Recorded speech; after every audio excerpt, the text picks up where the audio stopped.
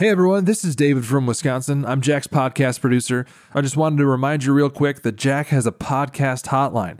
You can leave him a voicemail at 920-415-4525.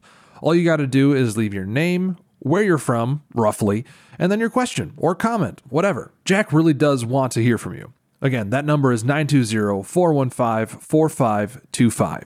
You can also text your questions to that number or email Jack at jack.hager@gmail.com.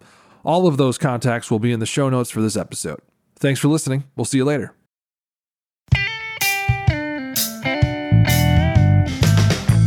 Hi, this is Jack Hager. So good to be with you. I have some exciting news. Well, it's exciting to me anyway. Instead of me just blabbing about something, you're about to hear a sermon that I had the privilege of preaching last month in San Antonio, Texas. But a little background. I met Keith Manry when he was about 11 years old. I met him at a quiz tournament in Minneapolis, Minnesota. I was putting together trophies, and he came up to me and he said, "What are you doing?" And I said, "I'm putting together trophies." And he said, "I'm going to get one of those one day." And sure enough, he did. A few years later, he was the number one quizzer in the nation. He participated in our top teams.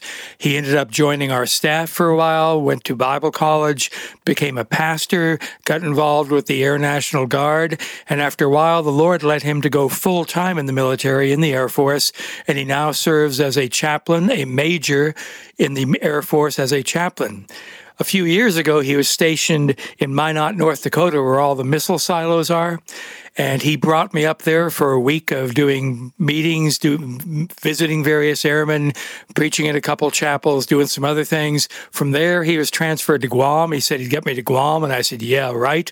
But thanks, American taxpayer." I got to fly to Guam and minister there for a week.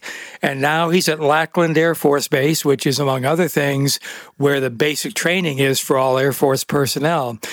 He brought me down there Veterans Day weekend, and that was a tremendous, tremendous privilege. I enjoy being on a military base because of my own military background.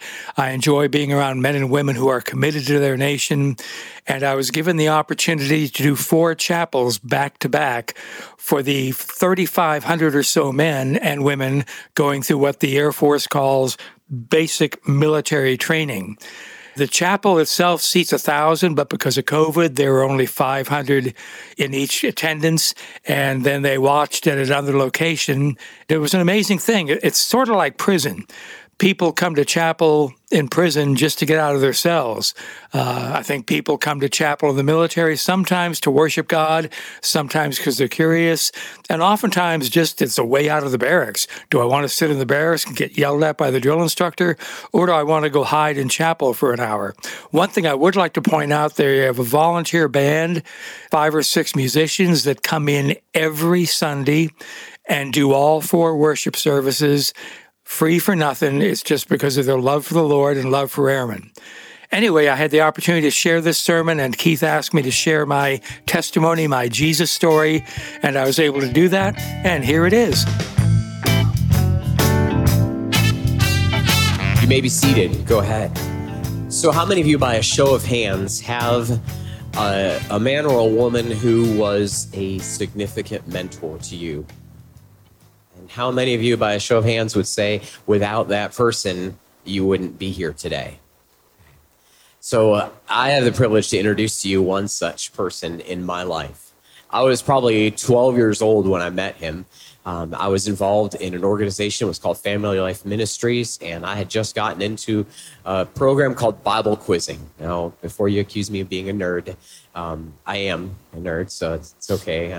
But I got involved in it, and I actually was pretty good. I'll say that. I love to memorize scripture, and I'm also extremely competitive. And so the two combined just made for a great thing. But I was 12 years old, and I met this guy, and over the next 5 to 6 years, 7 years as a teenager, he had a huge impact on me. He was a person I could go talk to, I could confide in as a young person, some of the things I was struggling with growing up. And as I went off to college and got married and had kids and grew in my calling and ministry and the different places in life, we've remained in touch. And over the years, he became not just a mentor, but became a dear friend. So now, 33 years, I think it's been since I've met him, which gives away a little bit of my age as well as his age. Yep. We still are close friends, and I've had a chance every assignment I've been at, except for Arlington National Cemetery. I've been able to bring him and allow him to be a part of my ministry and to share. And I'm just really excited to introduce him to you this morning. God has saved us all in miraculous ways. But as he shares some of what he went through, it is just remarkable to see God's faithfulness and redemption in his life and how God has chosen to use him. So without further ado, would you help me welcome my friend, my mentor, Jack Hager.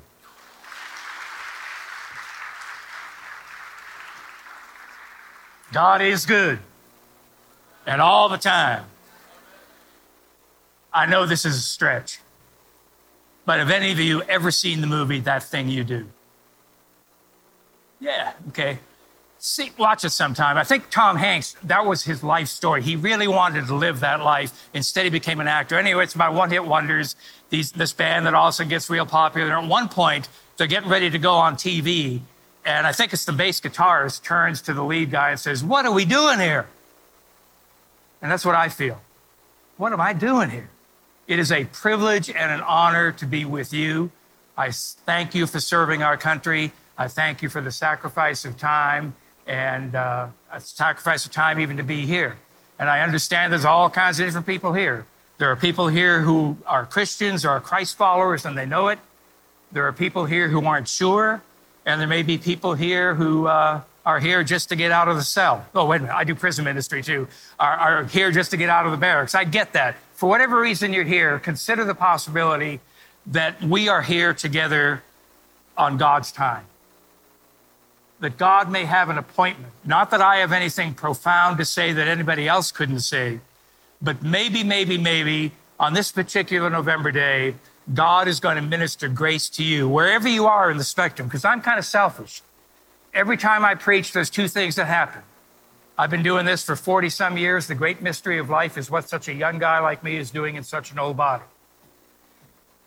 I pray like crazy because I know it's without God, I can't do anything worthwhile.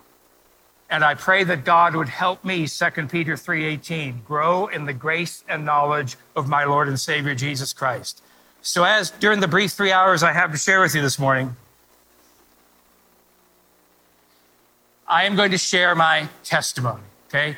My Jesus story. Mine is going to be different than yours. Fundamentally, we all have the same testimony. We once were lost, and now we're found. We once were blind, and now we see. The details may be different, but before we came to Christ, we were cosmic rebels, we were sinners, we were miserable rebels against a holy God. Once we've come to Christ, at the moment we trust Christ, we're adopted into his family, we're redeemed, we're sanctified, a whole lot of other stuff. Learn who you are in Christ. Learn your identity in Christ. That happened. There's nothing I can ever do.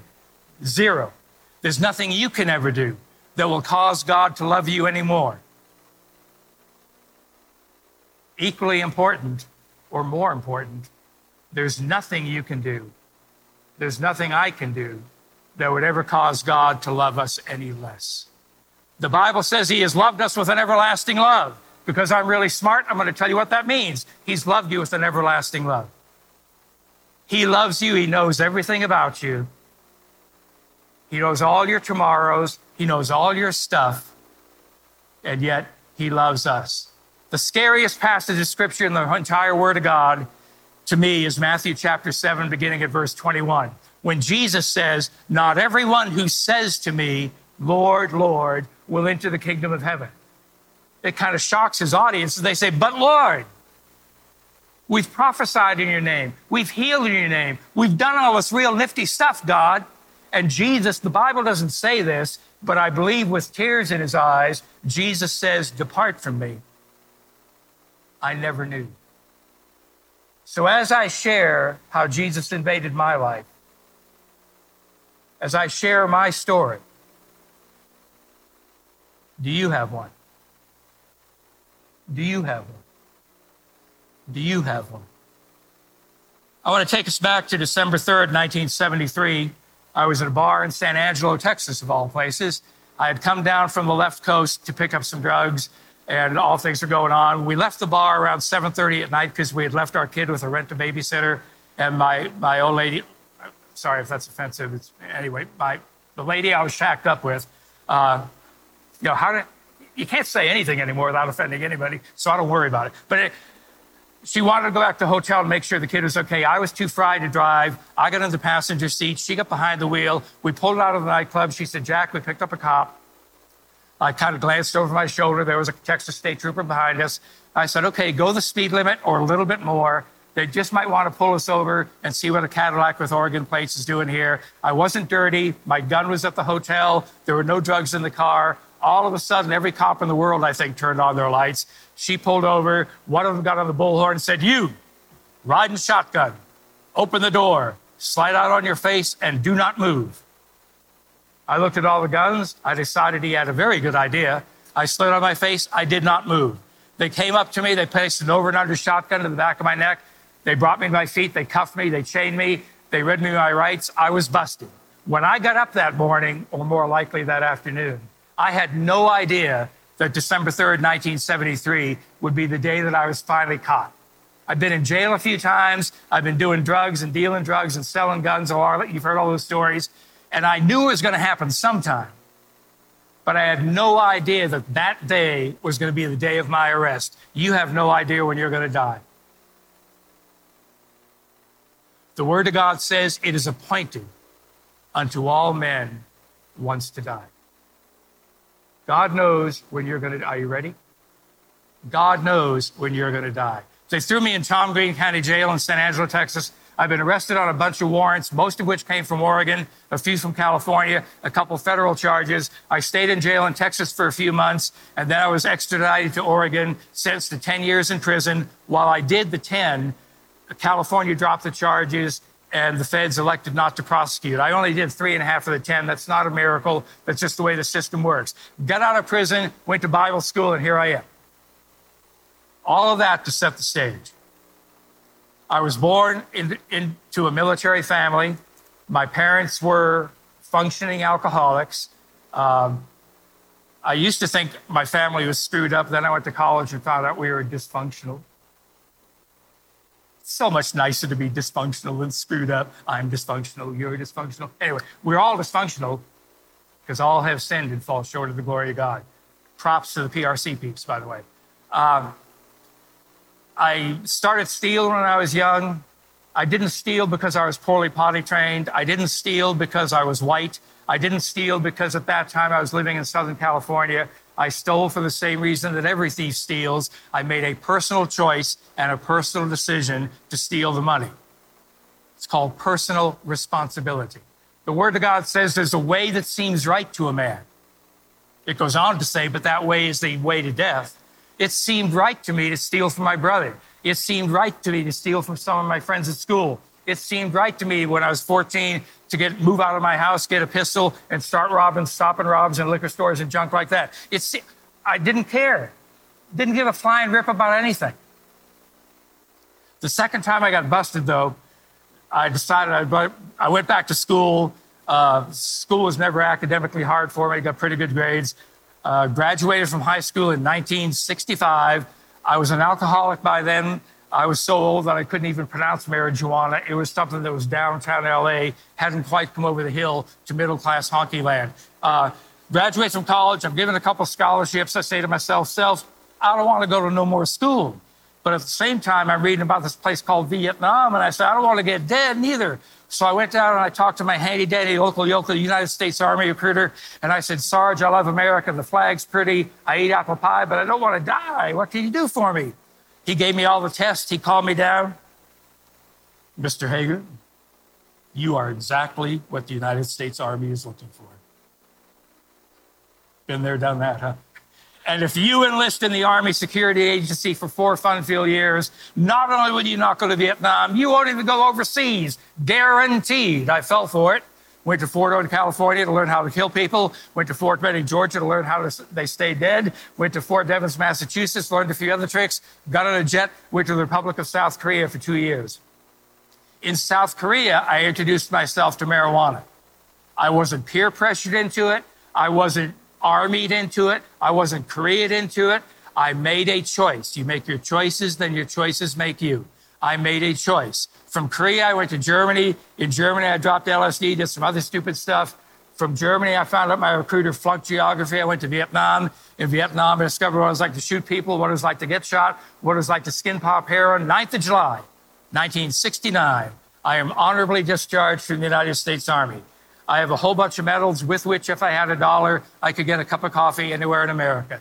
At that point in my life, I hated this country. Perhaps like some of your granddads and some of your other relatives that came back, at that point, I hated this country. Instead of doing anything about it, I ran. I do not hate it now. Instead of doing anything about it, I ran from it, went overseas to a place called Kwajalein that probably none of you except the Navy personnel have heard about. Got bored there, came back to Hawaii that I hope you've heard about. Hung around there for a while, met the aforementioned young lady who happened to be a stewardess. She introduced me to some guys she worked for on the side. They interviewed me, they hired me. We moved to the West Coast, and for the next 3 years, I made a whole lot of money doing a whole lot of stupid things. I've heard people with my similar background say, I was lost and miserable in my sin. Maybe they were, I loved it. Sin is fun. Oh my goodness, what did he say? I said what the Bible says. Moses forsook the passing, and that's the key word. Moses forsook the passing pleasure of sin. Sin is fun. Otherwise, you wouldn't be tempted. Well, Jack, I'm not tempted. You know what that means? You're either dead or you're not a Christian. The surest sign of the presence of God is the struggle against sin. I loved it. I loved getting up in the afternoon. I loved driving the Maserati. I loved everything. It was a rush. Except at 3 or 4 o'clock in the morning when I was bored to death. Couldn't let any of my homies know that. Couldn't let anybody know. But is this all there is? Because I knew there had to be a God, just like you do. I didn't know God has placed eternity in our hearts, but I knew there had to be a something. But I didn't want to be accountable to my sergeant. I didn't want to be accountable to the cops. I didn't want to be accountable to anybody. So for 26 years, I ignored it. Didn't go to church. Not that going to church makes you a Christian. Didn't go to church except for weddings and funerals. Had no idea in the round world who Jesus Christ claimed to be. Had no idea in the round world the difference between a Catholic and a Protestant and a Presbyterian and a Charismatic and a Pentecostal. And knew nothing about nothing. I'm in the jail cell. I'm excited because I've never been to prison before and I've never been dead before, to the best of my knowledge. So this was a new trip. This was something different because I didn't care. But I was 26 years old. Some of you have kid brothers and kid sisters that are already there. Maybe even in this room, you're already there. Those of us who know Christ have a mission. It's to brag on Jesus. Those of us who know Christ have a mission. It's to walk the talk. Those of us who know Christ have the answer. Can I tell you this without getting shot? Sometimes following Christ sucks. Don't you be buying. Jesus didn't come to make us healthy and wealthy. He came to make us holy. And he said, in this world you will have tribulation. And he said, marvel not that the world hates you. And Paul said, consider it all joy, my brothers, when you encounter various trials. And we're supposed to exult in our tribulations, knowing that tribulation works patience. If your Christian life is easy, something's wrong. I'm not saying you're not a Christian. I don't know. But if it's easy, something's wrong. I'm sitting in the jail cell. They find some drugs, which is not unusual. They took everything out except the religious stuff.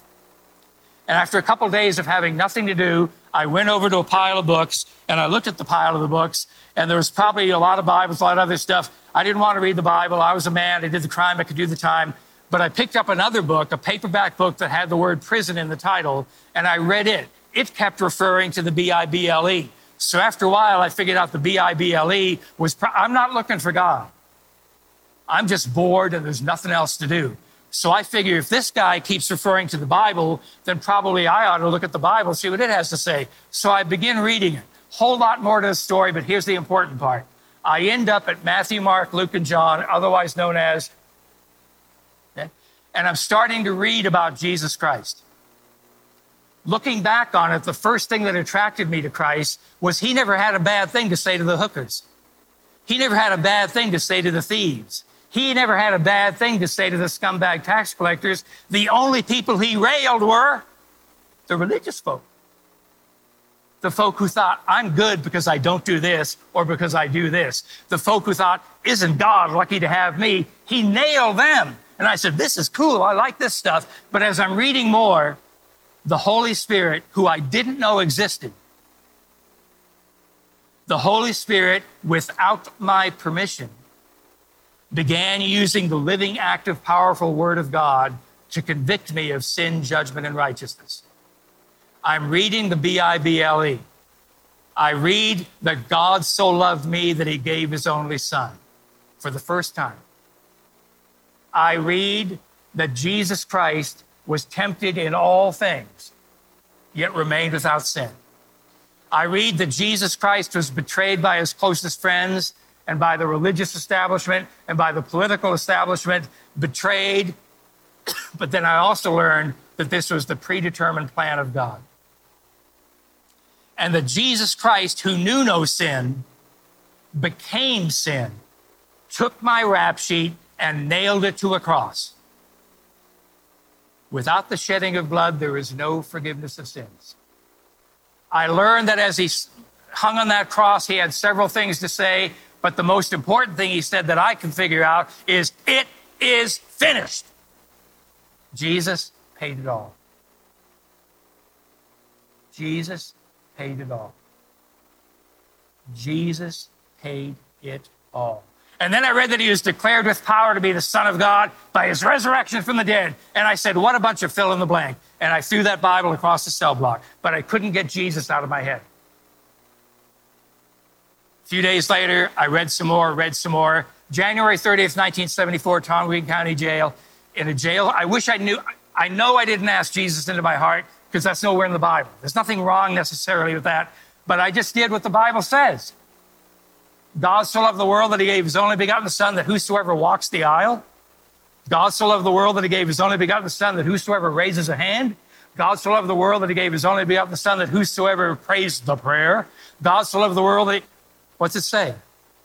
God so loved the world that he gave his only begotten Son, that whosoever. It's that simple. It's that simple and it's that complicated. Because it's not like believing in Santa Claus. It's not like believing It's not like believing politicians. It's knowing Christ. So I stand before you this particular November at 08:42 or so, and I tell you this. I know beyond a shadow of a doubt that I deserve to be in whatever hell is right now. And so do you. But I know something about amazing grace. How sweet the sound that saved a wretch like me. I know something about being forgiven. I know something about being accepted. I know something about being loved. I know something. Jesus loves me. This I know. For the Bible tells me so. Do you have a testimony? You don't have to remember the day, time, hour you got saved, because listen, your testimony should not be history, it should be current events. What is in your life today because of your commitment to Jesus Christ? What is not in your life today because of your commitment to Jesus Christ? Do you know and know that you know that when you check out of this thing called life, you're forever with him? If you don't, something's wrong. If you really don't, if you claim to be a Christian, but you're not really sure, and I don't give a rip at this point whether you believe you can lose your salvation or don't, that doesn't matter. Okay? But if you don't know right now, I just want to challenge you as we close. If you're not sure that you're a Christian, read the little letter of 1 John. The only reason it's there is for assurance of salvations. I write these things to you who believe in the name of the Son of God, that you may know that you have eternal life. Take God's word for it. You can know. And if you don't know, something's wrong. Do you know? And do your friends know that you know? Do you know Jesus? And do some of your friends think you're one of them wackos?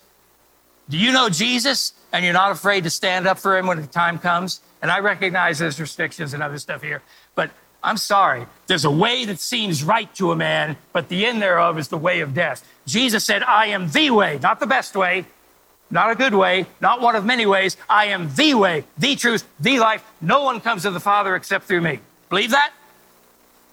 Walk it, talk it, and give praise to God. Father, thank you for your amazing grace. How sweet the sound that saved a bunch of wretches like us. Father, thank you for the gift of music. Thank you for the gift of freedom. Thank you for these young men and young ladies who are serving your country. I pray for those that are also serving the Lord, that you would encourage their heart. Father, I pray for people here who just aren't sure. Holy Spirit of God, would you do what you've done for me, for them? Bring them to an awareness of their condition if they're outside the family of God, and bring them to awareness of their condition if they're in the family of God. But Father, help us all to give glory to you, because only you are good, and you're good all the time. Amen. Well, I hope you're able to listen to that. I hope it blessed your soul. I hope you were reminded that God does amazing things. He's a big God capable of doing amazing things. And he certainly did something amazing on a cross 2,000 years ago when he was declared with power to be the Son of God by his resurrection from the dead. And for me, in a jail cell in Texas, he did an amazing thing. He used a book that was kind of wacky to lead me to the book that is not wacky. And that book, the inspired Word of God, convicted me of sin, judgment, and righteousness, and brought me to repentance and faith. At this time of the year, I hope that you know Jesus Christ. I hope you know in your heart of hearts that if something were to happen to you, you'd be absent from the body and present with the Lord. If you don't, I'd love to talk to you about that. If you are a Christian, I hope you are seizing the moments we have to brag on Jesus. I hope you are not wasting time praying for opportunities, but just seizing those opportunities to lift up the name of Jesus Christ. As we get ready to wrap up 2021, who knows what's around the corner in 2022? Well, we know who knows. He's already there, and he's going to be with us through whatever it is. So until probably next year, this is Jack Hager signing off. Thanks again for listening. I appreciate you trusting me with your time.